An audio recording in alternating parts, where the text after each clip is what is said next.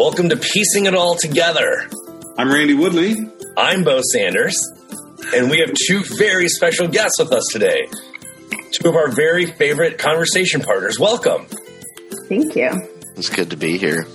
This is going to be episode 42, and it is a live chat Saturday morning. May the 4th be with you, as they say.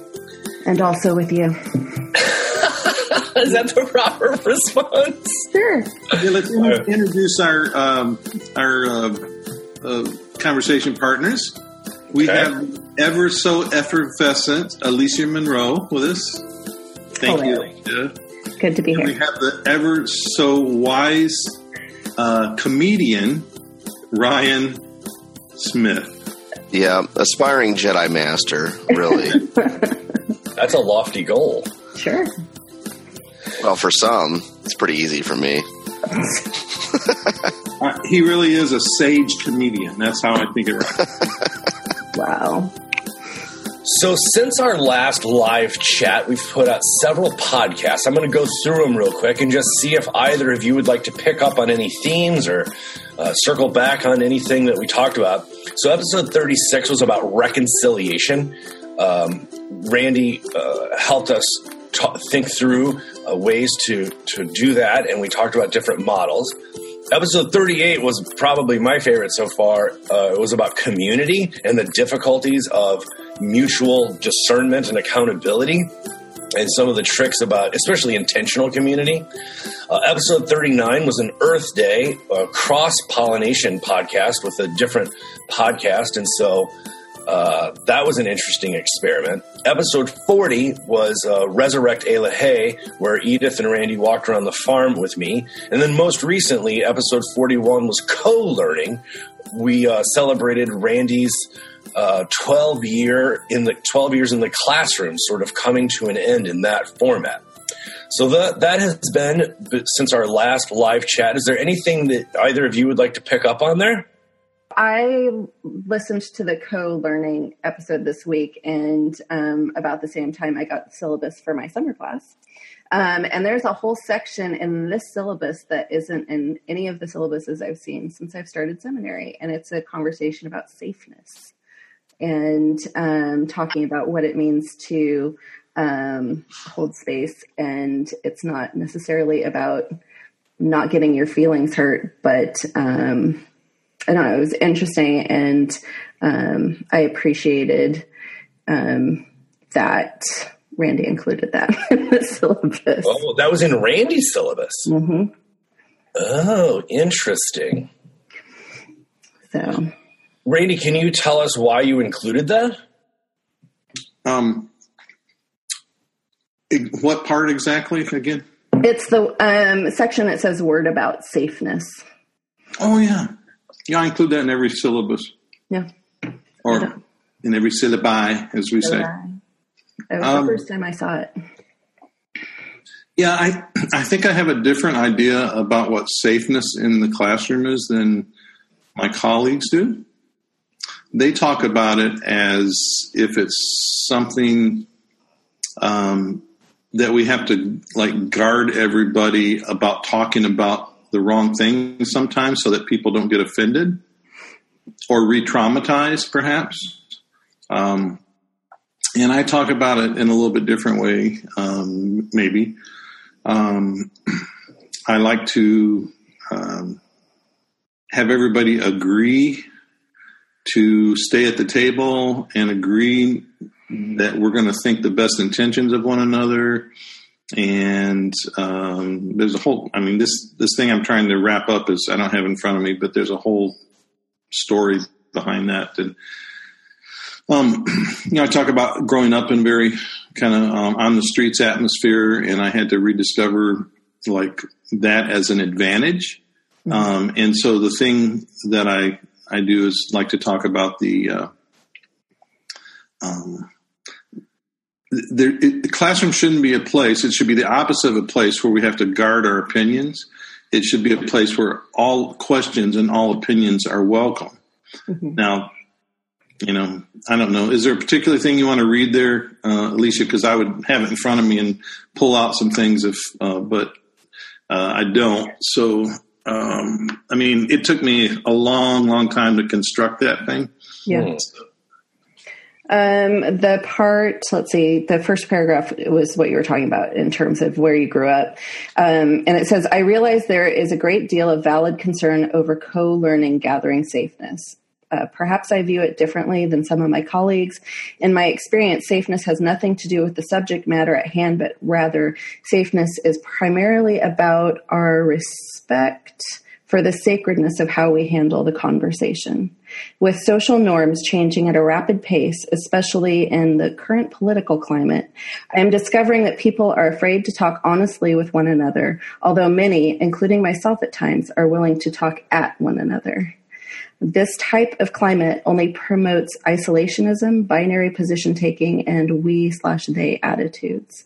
Education is about people learning from each other.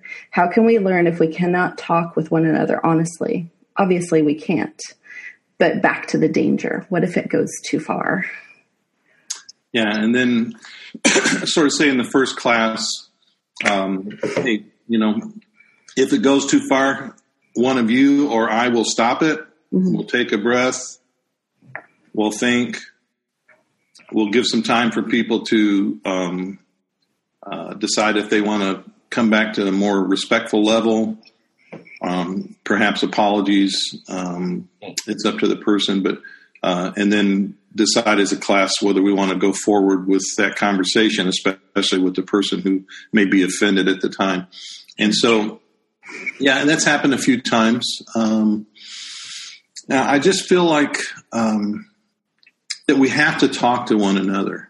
Mm-hmm. I mean, it's kind of like that silly thing that I remember when George Walker Bush said, we don't talk to terrorists. We don't deal with terrorists. And it's like, well, how the hell are you ever going to get peace if you don't talk to your enemies? Right. You make peace with your enemies. I think that's actually a line from Gathering of Thrones.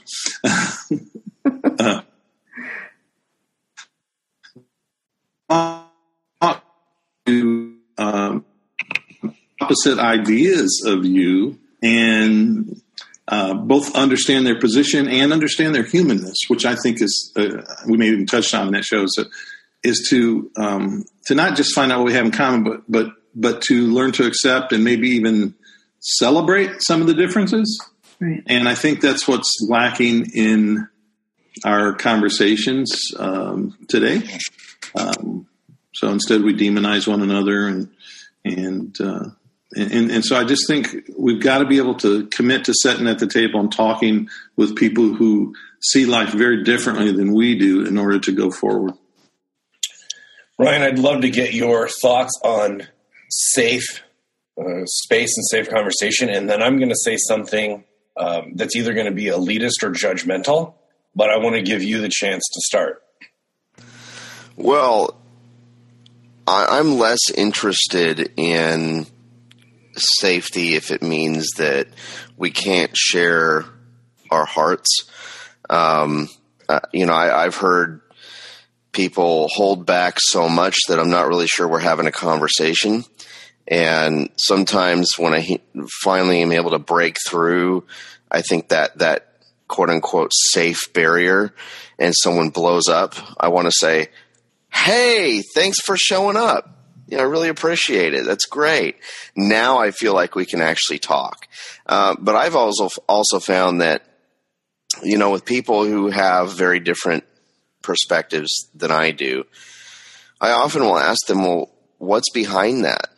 And they go, well, and they're sticking to facts and stats and figures and I don't know, alternative facts, those kinds of things. And I go, well, no. That's just talking points. What's behind that?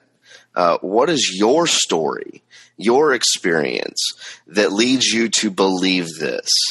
And engaging in that human conversation, I find that it kind of tends to disarm folks if they let you in, and if not, they put up a bigger wall and call it peaches. That's a joke, by the way, for the border wall. But I do think that it's really important to really get to the humanness of the conversation, because to me that you can't get anywhere. Politics is case in point. You can't get anywhere just arguing the talking points. It doesn't make any difference, at least from what I've seen.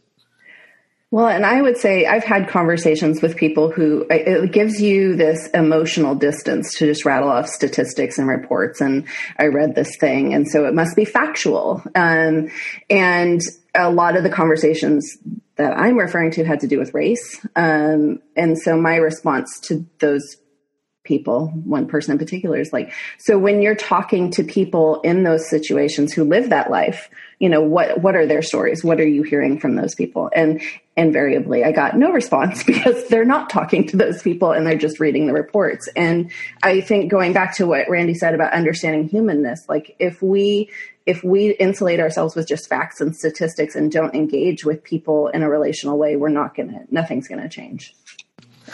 Yeah. And I will just say too, I married into a different culture than my own.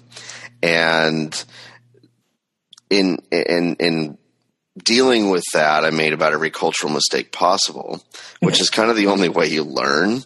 And I had to give myself permission to do that. I think my in-laws had to give me permission to do that, which I think took longer than me giving myself permission. But one of the things that I noticed was, even though I'm a white guy and I want to kind of like feel like I need to take a step back and everything, I noticed that I was starting to lose who I was in doing that. And it was finally this moment where I was like, you know what? There's some cultural things here that I think are complete bullshit. And this whole machismo attitude of men like laughing at me because I got my wife a glass of water. Well, guess what? We're happily married. How's your relationship? And actually, I've noticed that things actually started to change after that. And now it's expected, the women in the family expect their husbands to go get them a plate of food, which is the opposite of how it was when I first started there. But there's a great cultural exchange there where, you know what, I can call out things that I'm like, you know what, no, this isn't right. And it doesn't mean I'm being racist. If anything, it means I'm trying to stand up for my wife. Interesting. Every time they have to do it, they're thinking, this is Ryan's fault. Glad to be here.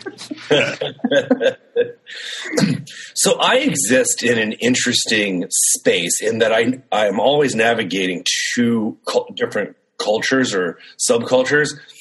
I come from more of an evangelical background as far as my church and family life goes. Then in my academic life, I exist in a very progressive space. And I went to Claremont, which is on the cutting edge of all of this stuff, whether it's identity politics or, creating safe space and reconciliation. And so it was interesting for me to be at Claremont for 6 years, and especially in LA where it's so diverse. And then I came back to teach at the seminary here in Portland. And I noticed a couple things that were really shocking to me.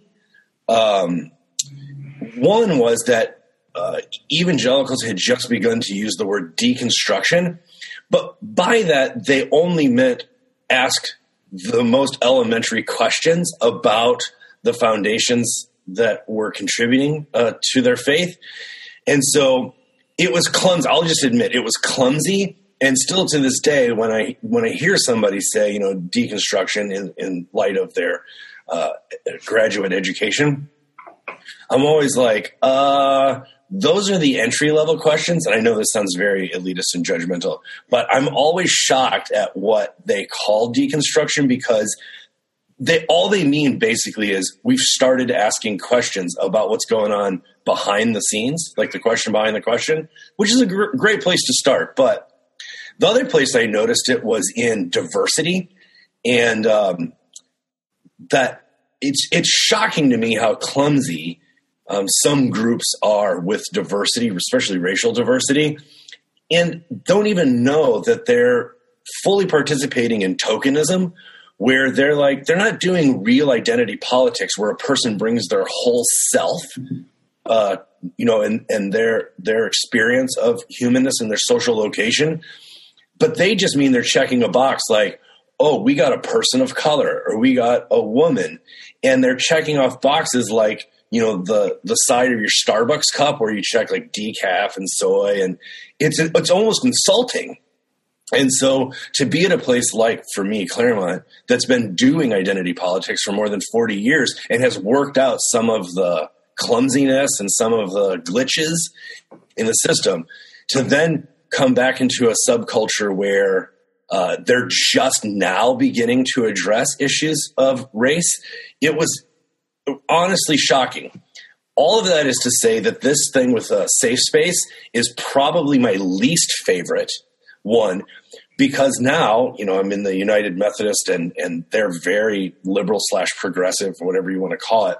So they've already moved on from safe space. They're now dreaming of brave space. That's their new thing, brave space.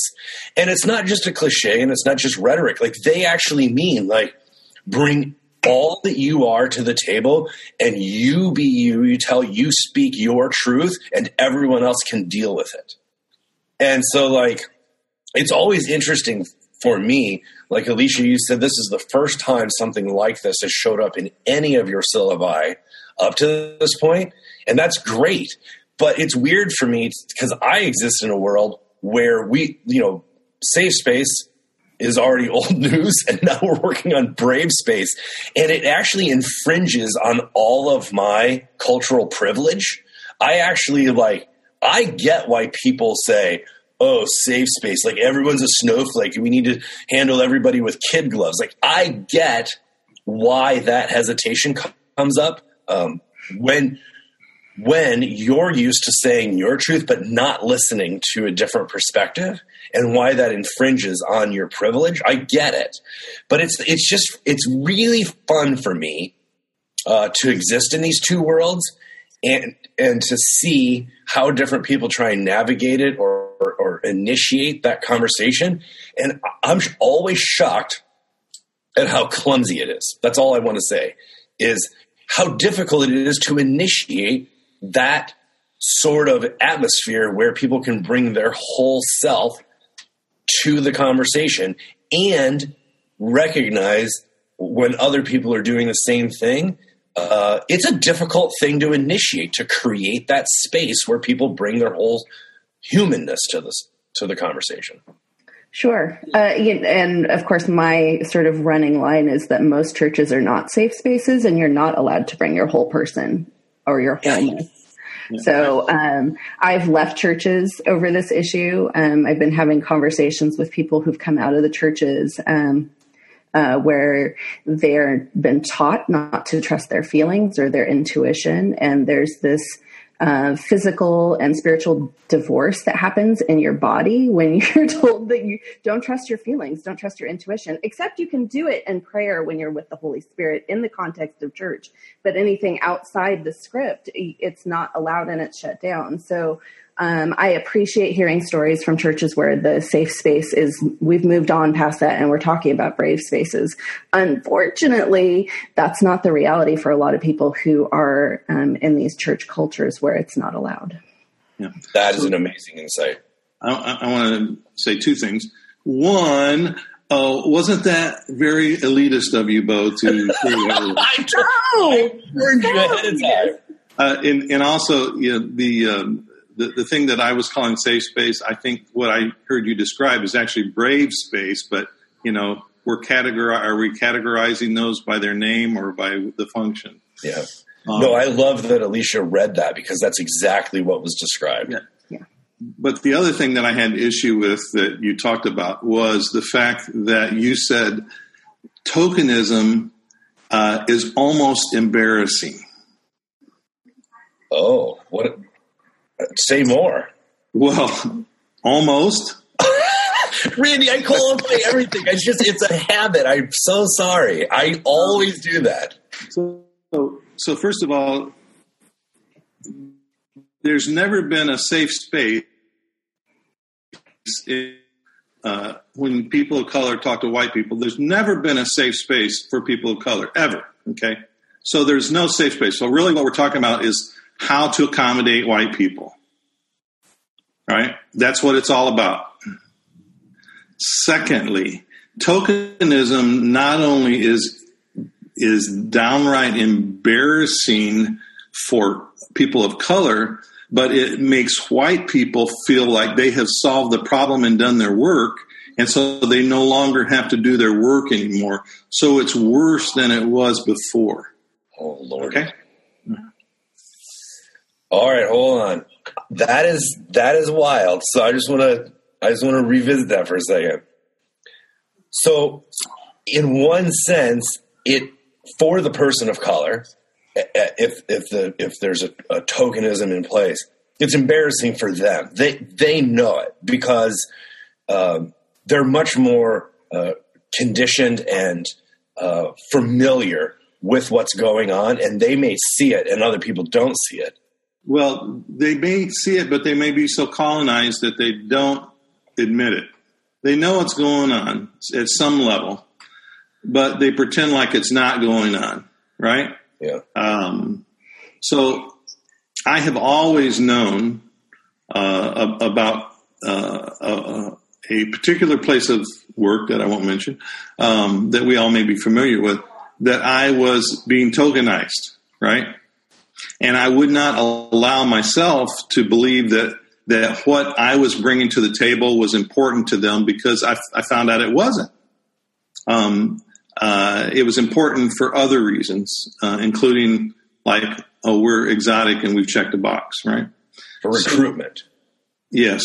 So, but what that does is I found out, is it creates a sense in them that, oh, this is kind of like, well, we got away with this. We didn't really have to change the structure. And so then you can actually hire, it doesn't have to be like one person of color. It can be almost all people of color if they're still operating according to the status quo of that system, which is white normalcy. And you can say we're the most diverse place there is, and all still be tokens, and the whole place could be, full of that tokenism, even though you have, say, not a majority of white people. Now, does that make sense to you? Yes, and So I've always said it this way. I used to say it this way a long time ago. You can take a bad system and replace every person in the system, but if the DNA is the same, if the norm is the same, that the system's going to be the exact same no matter what color the people are in it. Oof. I'm also very aware of the self-satisfaction of people who pat themselves on the back for whatever it is, hiring, or who gets the microphone, or right, who's on stage and who has the spotlight, without changing the systemic issues. I often joke that the most common injury amongst liberal churches is tennis elbow from patting ourselves on the back. It's an epidemic. Since you brought that up, let me ask about the denomination that you mentioned. Yeah. Do you guys have a president, who's in charge of that thing? A council of bishops. Council of bishops. How many people of color on that? I don't know the exact statistic, but it is quite diverse, and especially in gender, but also in race. Okay, and so I assume then that in that brave space that they all talked about the fact that you guys are not, and you women are not tokens, but what you have to say is probably even more important than what we have to say as white folks in charge, because we've been in that same system for such a long time. So how do you know about that stuff if they've had those conversations? Well, I happen to be doing my PhD research on it. I went to the archives at Drew University, and I actually looked up the initiative in the late 60s and early 70s that they gave money to it. They changed the bylaws, and they changed the way that they recruit and empower people for education. So that's actually what I'm writing my dissertation on. That's the only reason I know about it. Was that the money that they decided to give instead of giving to the Black Manifesto that was requested of them? Probably. Yeah. Yeah. 1969. Same window. Your denominations were asked to give reparations money in the Black Manifesto. And a lot of them, instead of giving it to them, they put money toward diversity efforts in their own denominations. Yeah. Same window of time. Yeah. No, I that was actually so interesting. One more thing, Ryan, real quick. Oh, yeah.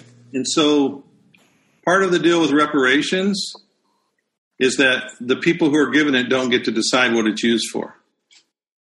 Yeah, that makes sense. So I'd love to have a conversation with, in that brave space about this. Oof. Is this a brave space right now? Seems like it. Seems like it. I thought our whole program was based on that. Yeah. Brian, what were you going to say? Well, I'm glad Randy went there, because that was what all this was bringing to mind. Was I was having a conversation with really woke Portland progressives, which I say tongue in cheek, because we were talking about, somehow it got onto Native stuff. Anytime I'm talking with people, it usually gets onto Native reconciliation and valuing the land, because, I think that's probably the most important thing we need to talk about. But, these woke Portland liberals were talking about, we need reparations for Native people. What's been done has been terrible. And I was like, well, what does that look like to you? And they're talking about, college funds and this and that. And I was like, that's interesting. And I said, I think the first thing we should probably do is ask Native communities, hey, what do you think should be done? First off, and they're like, well, yeah. I was like, oh, okay. I said, what do you think is most valuable? What do you think would help out the most? And again, it was all this different money talk. And I said, look, I cannot speak for any Native person. I can't speak for anybody but myself, really. I said, but it sounds to me like you're throwing money in a problem when you might want to learn about the actual culture and traditions. And I said, perhaps land might be one of the main things that needs to be given back and understood, that this, especially with climate change, and I was trying to talk about it, and it's like, well, I don't know how that would work, because then you have, all these different states, and are people going to have to give up their land, and then the people are going to have to move out of their homes. And I'm going, okay, see, I thought you cared about what Native people would want and need and desire. But now we're coming with, well, that won't work because of this. But it's much easier for me to write a check, right? And so reparations, to me, I get nervous when I hear people talk about that, because to me it just sounds like writing a check and saying, okay, now everything's okay. Yeah. So the other thing is that let's talk about the power dynamics of the discussion right now, what we're talking about. So the whole problem is that, and we're talking about race, so and we could do the same thing when we talk about, gender and everything else.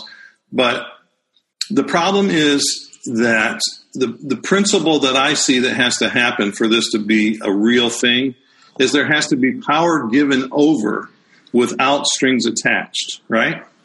It's like, so even though you say, well, it's easy to write a check, Ryan, it's not that easy sometimes for people in power to write a check if they don't have control of what's going to happen to the money. Case in point, all the denominations that didn't give to the Black Manifesto reparations idea, but instead decided, here's a better idea of what to do with it. That not only reinforced their sense of power, but it also and gave them the sense of control. But it also bought off the diversity efforts or the people of color that they were trying to do or whatever, because they didn't go to them and say, here's this money. What do you want to do with it? Right. At least to my knowledge. So I could be wrong about that, but that's usually the case. So there's this sense that it reinforces this kind of thing that we're talking about here, this brave space and the kind of reparations that we're talking about, reinforces a sense of white normalcy, white superiority, because, and I think Alicia just heard me say this up in Seattle recently, because white society, that white supremacy society, the part that, as you say, Bo, is baked in the bread, the part that is inseparable from being in a country for 500 years that's based on that, has to maintain a sense of superiority. So therefore, if we are empowering ourselves as Native people, as African Americans, as women, etc., then we are disrupting that system. We're disrupting that norm. And that's exactly where the disruption has to take place and where power has to be given up and given to, that's empowering. Because, I guess to put it very bluntly, white people need Native people to be dependent on them. They need women to be subjected. They need black people to be all the nasty things that white folks sometimes say about black folks, because it reinforces a sense of superiority. And part of that whole thing is letting go of the power. And until that's gotten rid of, then we are accommodating, which is similar to tokenism. So whenever the phrase social justice comes up, I always push back at two levels. And I say, hold on, I'm sorry. This phrase gets thrown around so freely that I have to ask a question. Number one, talk to me about a type of justice that isn't social. It seems to me that all justice is social. I don't know of one that isn't. So first of all, I don't even know why we need the phrase social, except that we mean justice for someone else, not for me. That's the social part. But the second thing is, and this is going back to Ryan, is, when people talk about race, it's amazing how if you talk about race, the conversation can keep going. And the minute you introduce Native issues, that is a showstopper. That conversation will come to a screeching halt, because I'll ask people, tell me what justice looks like for Natives, right? And does it mean they get their land back? And if it doesn't, you know what we're talking about then is reconciliation, not justice. Let's stop talking about social justice if we don't know what justice looks like for Natives. Well, that's not reconciliation either, so we just need to stop talking about that if we're not going to. Oh, man. Well, the thing is, though, is what I constantly see, and maybe I'm a cynic, but when we're talking about reparations, reconciliation, justice, enter in any other word there, I constantly see an extension of that white supremacy, white normalcy, Randy, that you're talking about, because it's what I often will hear is, well, look at us white people and all the good things we want to do and see and hand off to all these people that we've hurt. And it's almost like now I've done, I want to see reparations for people of color. Where's my award? Where's my trophy for doing that? And that's what I see. And that's what starts to bother me is it really reconciliation? Is it really reparations?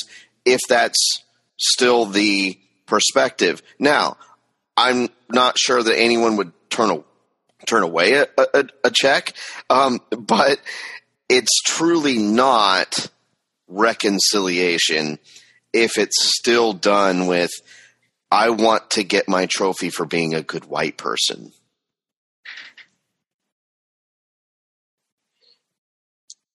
Is there a trophy for that? It's a participation trophy, isn't it? Well, that's what I was going to say. I think it's the one that I got in T-ball. Oh boy, Alicia, look what you started. I don't know how this is my fault. I went to this conference in Seattle, and there was a panelist of three, I say young men of color because they're younger than me. I'm 90% sure. And they talked about, they were sharing their stories of what it looks like to pastor churches in redlined neighborhoods and what that looks like. And like, as each one of them was sharing their stories, the other two were nodding in agreement and talking about, people crossing the street and not making eye contact. And, you get the sense when these men were sharing their stories, like, this isn't a once in a while thing. This is all the time. And they talked about who gets money for churches and what neighborhoods. And so I have to admit, I have a bias against old white guys right now. It's a problem.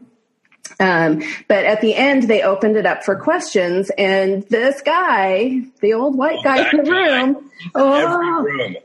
And I'm sure he's a very nice man. I'm sure he is. But he started talking about, like, he left seminary and was given over $100,000 to plant a church. And he literally was talking about the things that these men had just talked about.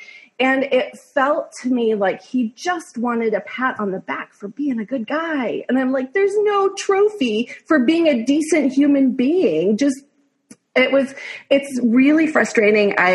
From my perspective, like, I was, I didn't know what to say in the moment, and I may have ranted about it for about 2 hours on the way home from Seattle.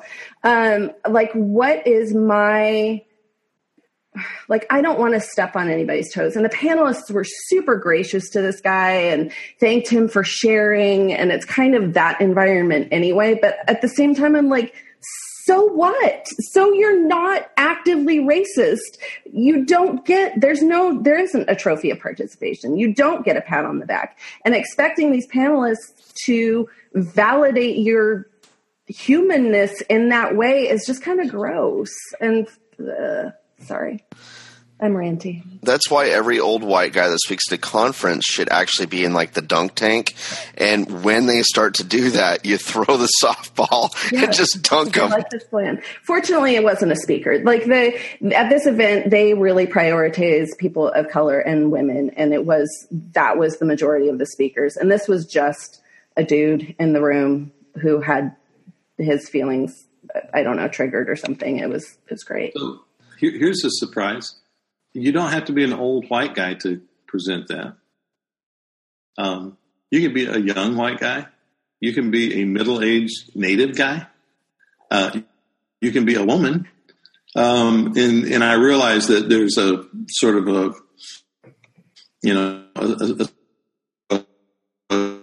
an area where, but it's a pretty common thing because it is normal, because it is the standard.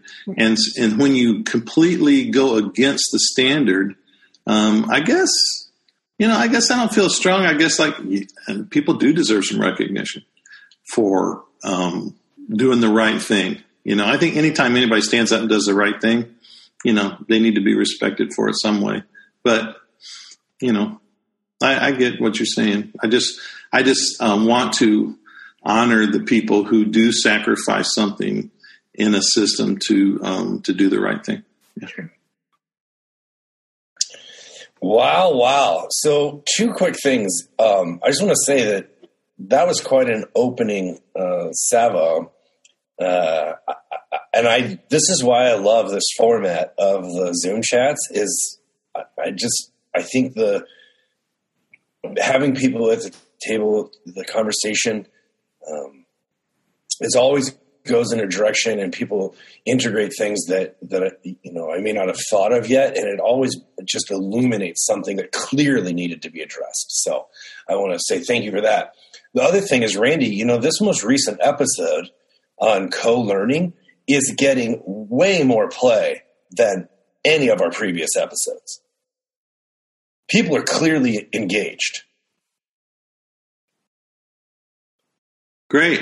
I guess I'm surprised, but I'm surprised because maybe not that many people I would think would be interested in how you learn. But I'm really glad that they are, because this is how we continue to, as Paulo Freire said, this is how we continue to oppress the masses, is by the way that we do it, not necessarily the content. So. Wow. Ryan, anything you want to touch on before we move on? Any previous episodes pique your interest? Or No.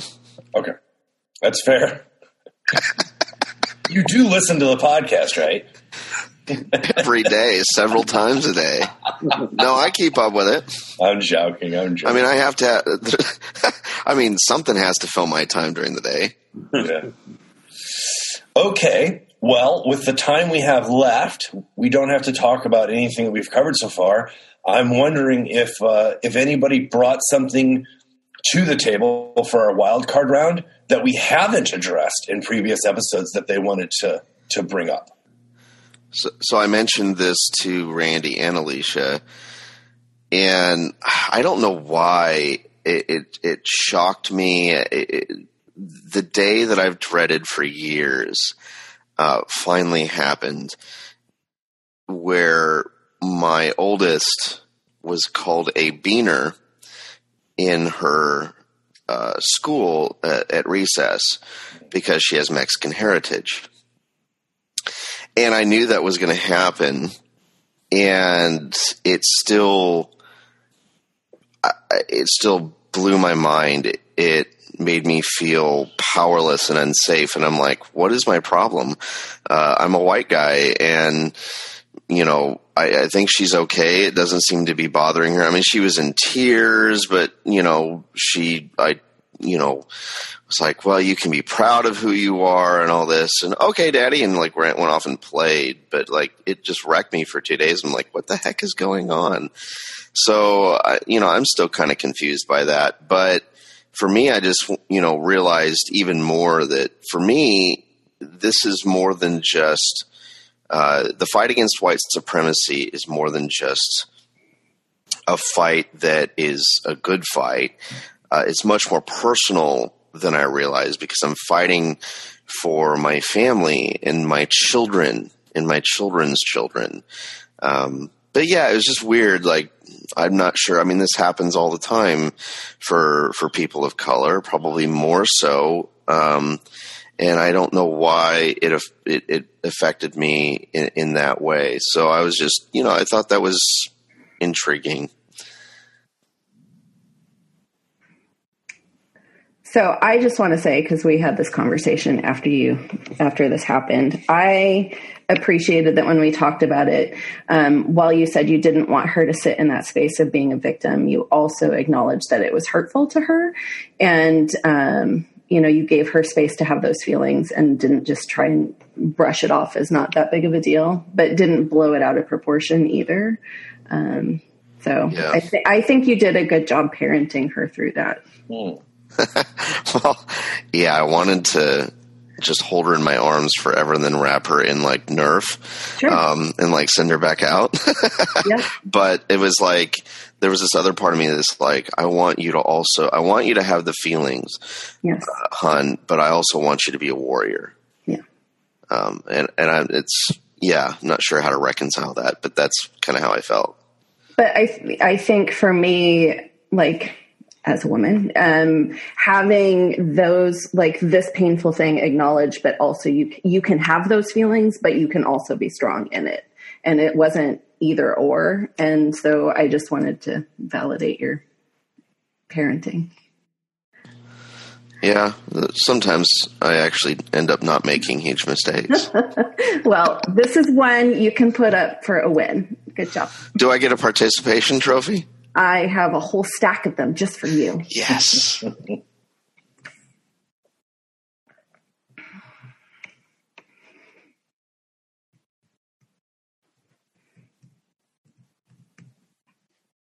Alicia, do you have anything you want to bring to the table? Yeah, no. I was like talking to my friends before the start. I'm like, so we're recording the podcast this morning and I have nothing on my list of things to talk about. So I'm just sort of in this space of waiting to see what happens and being open to what conversations happen. I did not have a list. It's the end of the semester, so like my brain has been... Everybody's burnt out, students and faculty. Yeah. So... Well, this has been a very good, lively conversation, and I think it'll translate well to the audio for the podcast. A couple things I wanted to mention coming up. This Tuesday night, we're going to try the reading group again. I made a major mistake on 2 weeks ago when we tried to do round 1 of the reading group. I updated my Zoom program, and it came with a new interface when you first open it, and it comes with a new button that said start a meeting. And since I already had the reading group scheduled, I thought that's the meeting it would start. It didn't. It started a different room, and I was the only one in it. So I had no conversation partners. So I shut it down and I left. I get home and I check my email, and it says your participants are waiting for you in this room. And I noticed that the room number is different than the room. It was just a tech glitch. So we're going to try it again this Tuesday night at 5:30 p.m. Pacific. And we're going to do Shalom in the Community of Creation. And we're going to do the first 2/3 of it because Randy will be joining us in 2 weeks after that to dialogue with people about the closing part of the book. So I just wanted to say I apologize for my tech fail. And I know I really gummed it up, and that there were a lot of people actually were waiting to participate, and I was a no-show. That was frustrating, and it's the first time I've ever gotten something that wrong with tech, so I'm a little embarrassed. But anyway, we're going to try it again. Well, second, Professor, real quick, I would just say that you probably gave all the people who didn't really read it now time to read it. So. That's very gracious of you. Second thing is, I just want to lift up a prayer this morning. My friend Rachel Held Evans has been in a medically induced coma. She's gone to a third hospital. They're going to try and wean her off of the coma medicine as she comes out of it. And I just want to lift up her and her whole family this morning. And, we've been saying prayers for her, but I just checked and on Rachel Held Evans, and Sarah Bessie just posted that she passed away this morning. Oh, no. Oh, my gosh. Yeah, so Sarah Bessie said, "It is with a broken heart that I share with you that Rachel Held Evans passed away early this morning. She took a serious turn on Thursday morning and deteriorated quickly. She passed away in the early mornings of May 4th, 2019. She was surrounded by her family and her close friends. We sang and we prayed and we held her always. We are grateful for your prayers and for all the ways you have supported not only her, but her family, especially Dan and the kids." Damn it. Oh, no. Oh, what a loss. She was amazing. Yeah. Well, I suppose we should end it at that. Yeah. And we all go grieve. Yeah. We will pray for her husband, Dan, and her 2 kids and their whole family as they deal with this devastating loss. And, boy, yeah, maybe in a future episode, I will tell my favorite Rachel Held Evans story and honor her. She was amazing. All right. Well, thank you both, Alicia and Ryan, for being here this morning. Obviously, this is a terrible, terrible note to end on. So I'm so sorry. yeah, I don't even know how to close.